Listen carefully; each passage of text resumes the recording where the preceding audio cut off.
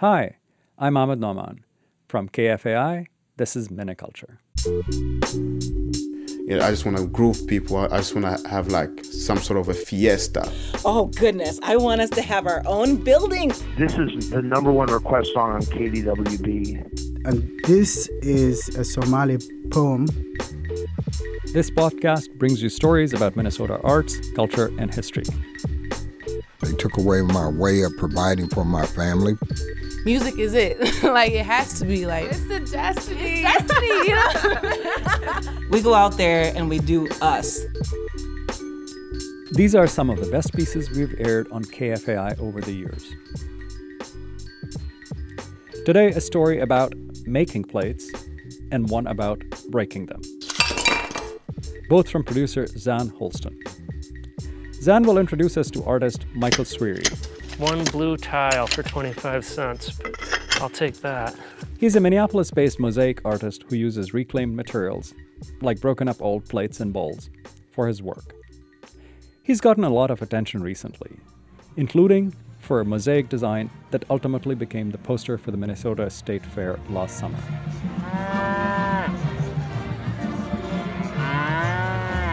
But before we break the plates, we'll head out to a spot where they're made.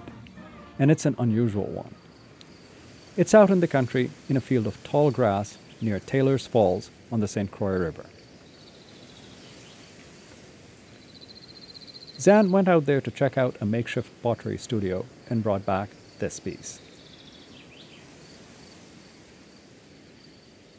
Fred Yarich owns an old, beat-up wood-fired kiln. It's like a 73 Cadillac two-door that's got a lot of rust on it. You know, it's cool, everybody knows it was cool, and you have to feed gas to it all the time. It's a hulking pile of bricks held together with rebar and steel beams, decrepit and jerry-rigged. And a few times a year, Yarich and a few other potters get together to take it for a spin. They call themselves the Rogue Potters. Once in another, it breaks down, and you have to figure out how are you going to fix it to get home. And we do that. I've seen gas and electric kilns fired, but never this big. And I wanted to see what it took to make a beast like this run. So I packed up my family, and we drove out to their Civil War-era farmhouse. The Rogue Potter Shanty is nestled a few miles outside of downtown Taylor's Falls. And while some of their neighbors are part of a big pottery tour, the Rogue Potters don't have the cash for that. So they do the next best thing. They piggyback on those that do. We were on a tour that we're not actually a part of. We just happened to be in the vicinity. And the man's like, you guys are rogue out here. And that's fit us well. Rogue isn't just the way they attract customers. There's no running water in the house, and the property swims in a sea of waist-deep grass and milkweed. Once my partner and 4-year-old daughter and I arrived, they said hello and handed us a weed whacker. Yep, we had to cut weeds before we could set up our tent.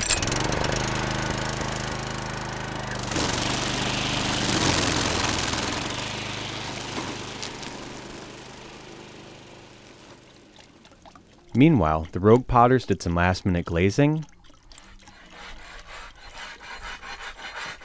and grinding old clay and glaze from the kiln's shelves.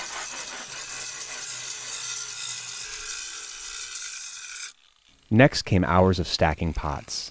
Team Rogue moved bowls, vases, and cups inside the ancient beast. It was like a wobbly game of Tetris, where one wrong move could send days and weeks' worth of pottery crashing down. Then they bricked in the kiln. And then, finally, as sundown approached, the moment arrived to light the propane and toss in the first few logs. Fire it up! Fire it up! Long way.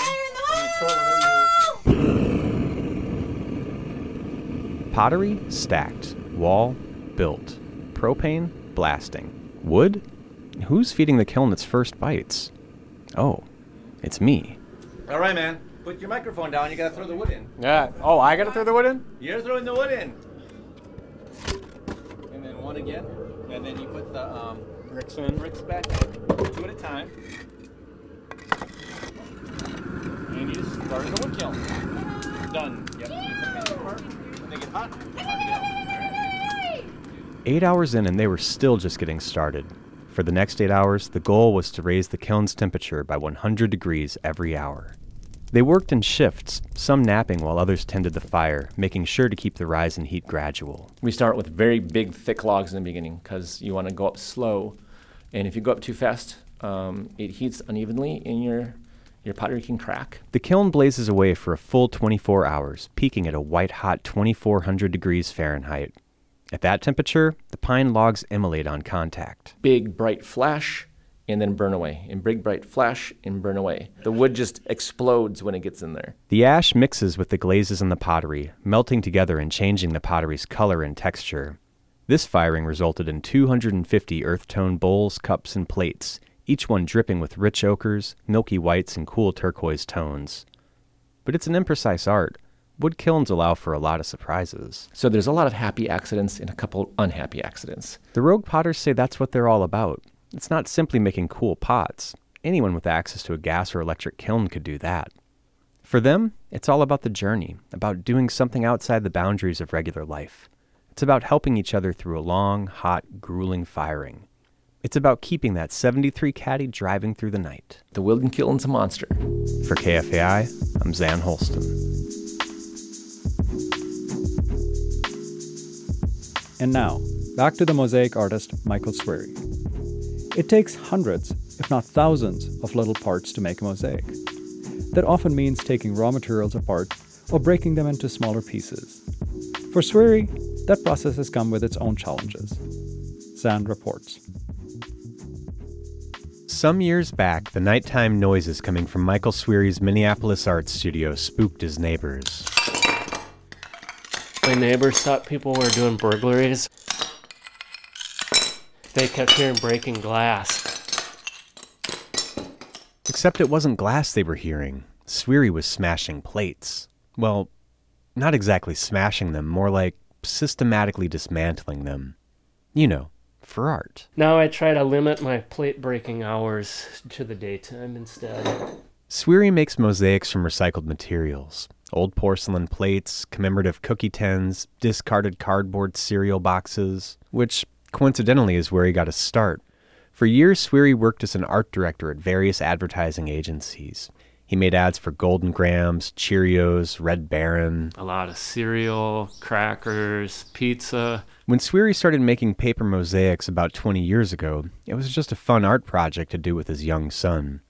But then he decided, and pretty quickly, that it was what he wanted to do full-time. Something struck me right then and there at that moment. I thought, well, geez, if we can spend an hour or two creating an abstract piece that looks kind of like a rabbit, what if I spent a few days working on something and tried to really, make it look like a nice finished design? In 2005, he scored his first big commissioned mosaic work.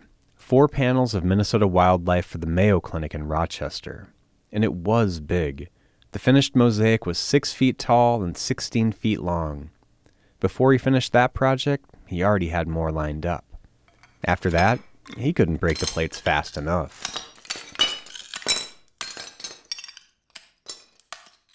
When he's not shattering old china, the wiry, bespectacled Swery field dresses old cookie tins.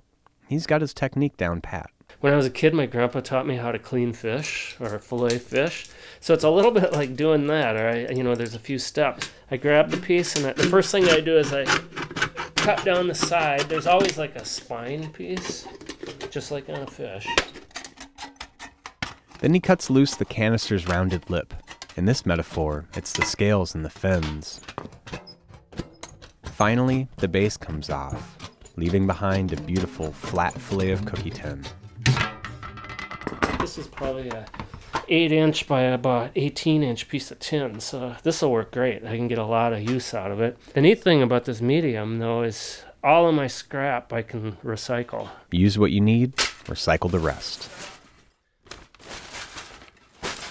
11 years in, Swery's done mosaics for the Children's Hospital, HCMC, the airport, and the recently opened U.S. Bank Stadium, which brings about the most recent feather in his cap, the Great Minnesota Get-Together. Several years ago, Swery answered the State Fair's call for artist submissions for their annual poster. And true to form, he suggested using reclaimed materials to make it. State Fair garbage. I know they liked the idea because they sent me a really nice rejection letter. They said they'd keep him in mind, which is always promising. So lo and behold, about 7-8 years later, I get an email from them saying, hey, we're ready to work with you. Swery hit recycling bins and trash cans and collected paper crowns and fans from vendors. He even scored some ancient ticket stubs from the State Fair's archives. Then he cut, arranged, and glued them into his mosaic, A llama named Lucky standing proudly before some of the state fair's iconic vistas, the agriculture building, the gondolas, and the Ferris wheel. And even though it's an abstracted picture, it's a perfect representation of the fair. The throng of faceless people in the background, the bright lights of the Ferris wheel, the settling dusk behind the midway. It's abstract, but you know exactly what you're seeing. As an artist, it's almost part of your obligation to figure out, even if you're a realistic artist, what can I do to put a spin on that so it becomes an original piece of art versus just a reproduction of what you're seeing? Swiri's not trying to make perfect reproductions. He's trying to portray feelings. How much of a story do I want other people to get from looking at it, or how much do I want to obscure, or how much do I want to leave to their own interpretation? Watching Swiri work, I learned a bunch of advanced techniques for making mosaics, not all of which I'm at liberty to share here. But I can pass along one piece of advice for all the would-be plate breakers out there. You know you're doing it right when it makes this sound. For KFAI, I'm Zan Holston.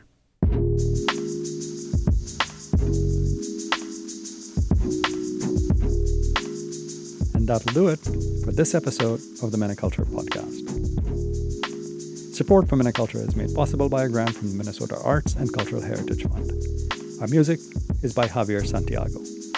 We'll be back soon with more stories from here in Minnesota. In the meantime, catch a wider array of programming on Fresh Air Community Radio KFAI, 90.3 FM Minneapolis and 106.7 FM St. Paul, and on the World Wide Web at kfai.org. Radio without boundaries. You can listen also using the KFAI app, which is available for Android devices through the Google Play Store and for iOS devices through the Apple iTunes Store. Thanks for listening. This is Ahmed Nauman.